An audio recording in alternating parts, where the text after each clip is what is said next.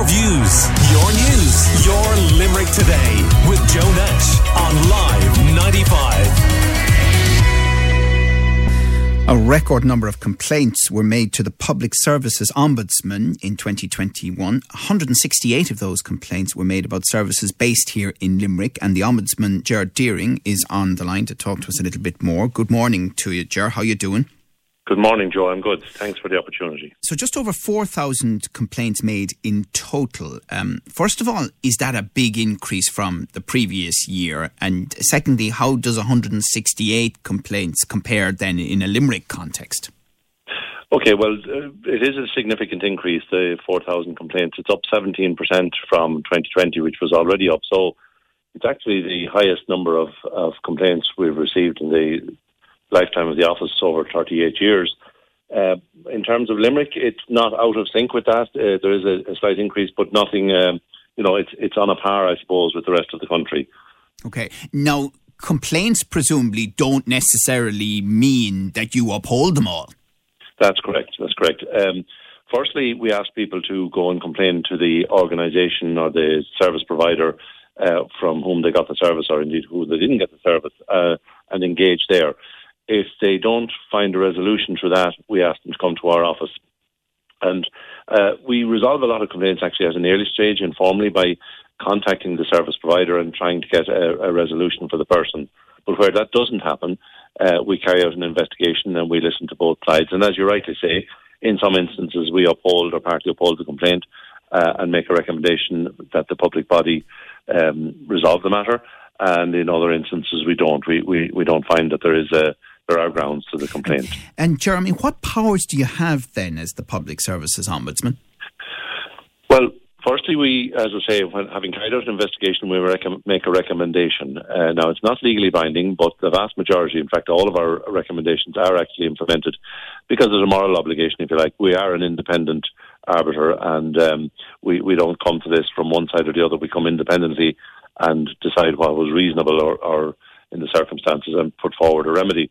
But also I have the power to do an independent investigation, which I would decide, irrespective of whether I have complaints, that I can do an own initiative investigation and go in and look at if I decide there's a systemic or believe there's a systemic issue or a serious issue.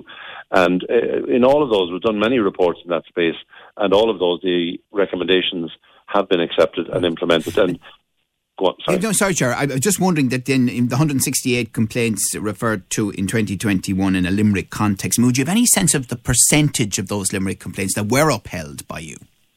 Well, they'd be sort of on the lines, I'd say, of the rest of the country. So you're talking about 22% of complaints overall were upheld or partly upheld, and then in 25% of cases, assistance was provided, and that meant that whatever the person, without having to go to a full investigation, the person got an explanation or got what it was they were looking for. So I suppose over, about 45% of complaints generally, we get an outcome for the complainants. Right. And one office that we heard a lot about last year, and again we continue to hear about, is the Passport Office. Yes, we received 89 complaints last year against the Passport Office. We've already received 133 this year, and in fact 73 of those came in the month of May. So there is a problem there. Long waiting times being a key point, is it? Absolutely, long waiting times. But the big issue here as well is communication. Across all of the complaints we received, Joe, you can say that communication is at the heart of them, and what's required is better communication. Now, for people who are waiting on passports, a key problem at the moment is they can't actually contact somebody to know when will they get the passport. So we would urge public bodies to provide various routes of communication and to communicate and engage with people when a complaint arises or a problem arises. We're chatting to the Public Services Ombudsman, Ger Deering. Now, when I mentioned the 4,004 complaints made last year and the 168 from Limerick City and County, can you give me a sense of how that would compare to pre-COVID, before 2020, that level of complaint? Yeah, well, it's very definitely an increase. As I said, it's an increase of 17% from last year, and last year had increased on 2019. Right. So there is an element of COVID here, and we all acknowledge that public service bodies have been challenged by COVID. They've had to provide additional services, and some of them have done that really well, including local authorities and certainly the health service. But I suppose there are two things at play here. Communication with those bodies became more difficult as people moved to work from home, and I suppose also people that were at home were having difficulty accessing services and were thinking more about this and making complaints. But it's a good thing that people make complaints, because this feedback is necessary and it helps public bodies to improve the quality of their service. And what bodies were complained about last year in Limerick? Well, you had in particular the local authorities, the same as all over the country. There was an increase in complaints to local authorities, and they mainly related to housing, which I suppose is not surprising given the housing crisis that we're going through, and planning was an issue also that elicited complaints for local authorities. Okay, and for example, were there other institutions in a Limerick context that you got complaints about? Well, yes, I don't have the full list in front of me, but there would also have been educational institutions and other.